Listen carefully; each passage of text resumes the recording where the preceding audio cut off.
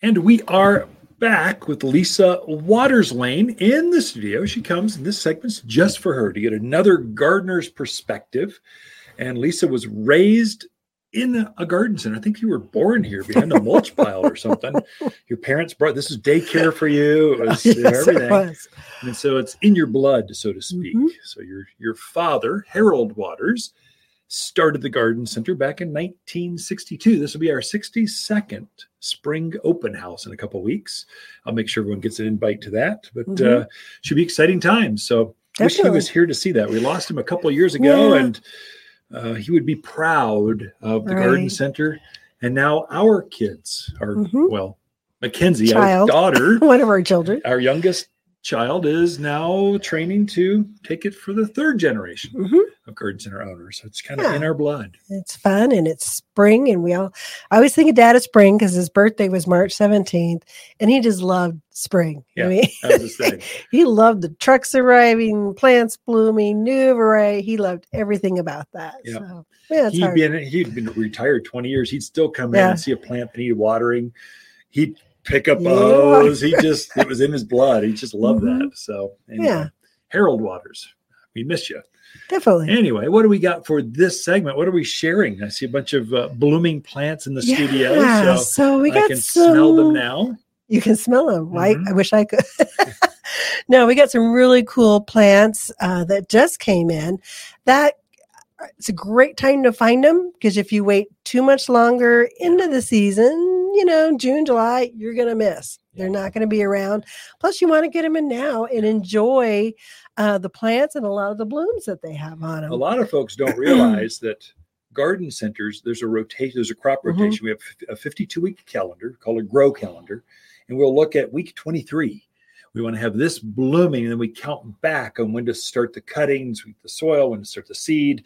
And so it's pretty accurate. And so the goal is to run out of that crop before it's done blooming, and then have the next week's crop rotation come in. And so there's a finite season. So if you're searching plants, you're going, I really like that flowering heath you've got. You're going to tell us about. I really like that. It's an evergreen thing. Oh my gosh, I want one. And you wait 6 weeks. You're no longer here. It's long gone. So it's been gone for 3 weeks already. Definitely. So you really want to grab those things while you see them, especially the bigger, slower growing things, trees. When they're gone, it's some of those trees. We've got some that are 10, 15 years old. When they're gone, there's no more behind them. It's not like you go get more of them, bring them in. They're just out. You got to wait. So you grab them while you can. Yeah. So one of the ones I wanted to talk about, which a lot of people don't think about being a spring bloomer, but it actually is beautiful when it blooms, is the manzanitas. Oh, yeah, sure. So we got the chieftain and the panchito and kinnikinick. So kinnikinick is the ground cover, stays low to the ground, has a really pretty pink blossom to it. Chieftain and panchito both get about 2 foot by 4 to 5 feet. Nice evergreen shrubs for out there in your yards, low maintenance. Love the sun, low water usage. Critters don't bother them. Yes, so it's got everything put them on a drip you system. want. I would just water by hand until they get started. So just abuse them, to kind of kick dirt at them, curse at them. They'll grow better like that. Well, maybe don't curse at them. But nice bunch that came in, and they are so pretty when they bloom. They have like a little pink bell-shaped flowers to them. They're very quite attractive. True. Yeah, they bloom early, so when the bees start foraging, there's not that much out for them. Right, but they really like the manzanita. Yeah, so definitely check those out. We also got the heath in, the Mediterranean heath. So I brought an example in to show you. So this one is the pink Mediterranean heath. Yeah. It also comes in white. We got those in 1 gallon and 3 gallon. Ooh, big boys. Oh my gosh. Yeah, they're beautiful. And I would tell you, you were talking about the bees. We literally got these in late yesterday afternoon and put them out.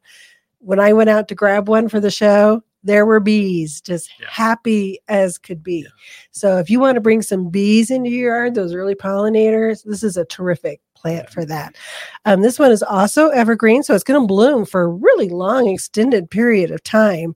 But when it's done blooming, The foliage is like a real ferny green, just very delicate, but very pretty, Does even great without in the blooms. containers. Is Yeah. it real pretty as a pot? Yeah. In a container plant, Right. raised beds Mm-hmm. next to a driveway. We've grown this in Skull Valley in full sun. Mm-hmm. It'll take shade. It's really Very versatile. adaptable. Yeah. Elk didn't eat it. A few folks at the higher elevations. The deer don't bother it. It's just a good hardy plant for here.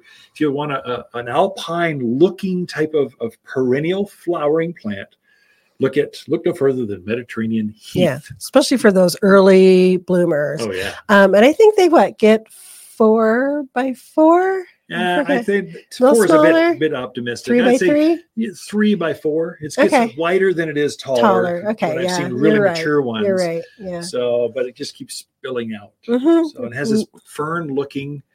It's hardier than a fern, especially in the sun.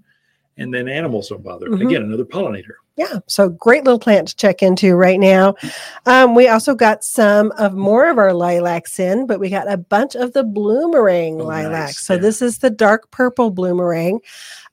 Great spring blooming plant, but the wonderful thing about bloomerangs is they will bloom 2 to 3 more times throughout the season.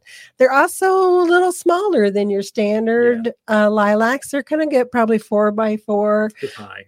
They also do very well in containers. I think They we do. have one in container, don't we? Yeah. So That's great. and just as fragrant. A lot of people go, "Well, is it as fragrant?" Yes, it is. If the flowers are a little bit smaller, Yeah. but there's way more of them. Oh, It's it's like 3 just times the covered. volume of flowers. This whole plant is covered in flowers, Beautiful. but each of the pinnacles are a little bit smaller. Mhm. So Still a great shrub container landscape. that's Perfect another for one. that. We will run out of that. So that's one.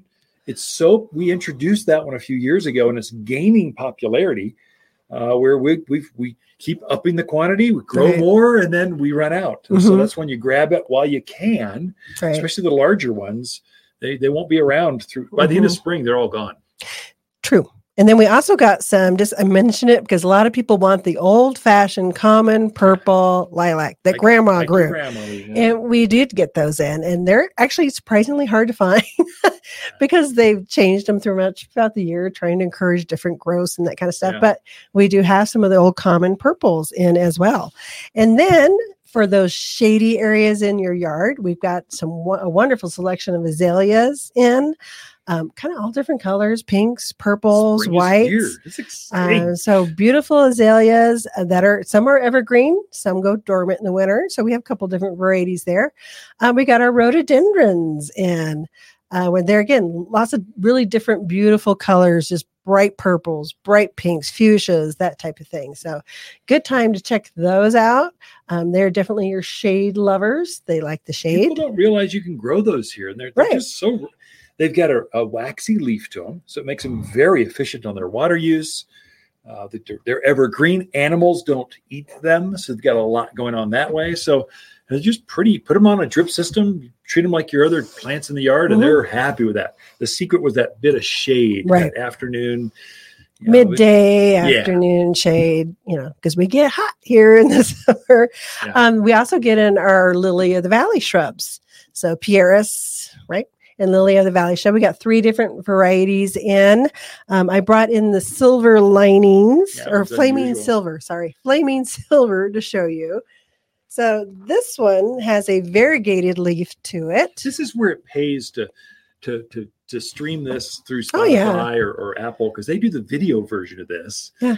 Whereas Podbean and Google and some others, they just do the audio version. They don't have that video piece. But you can see us. Well, for those that aren't just terrestrial airwaves, we'll describe it to you. You'll smell the fragrance here shortly. So this one is the variegated lily of the valley shrub, and they call it lily of the valley shrub because of the blooms that it puts on. And I'm running out of time, so you're just going to have to come in and see it. But it is a beautiful plant.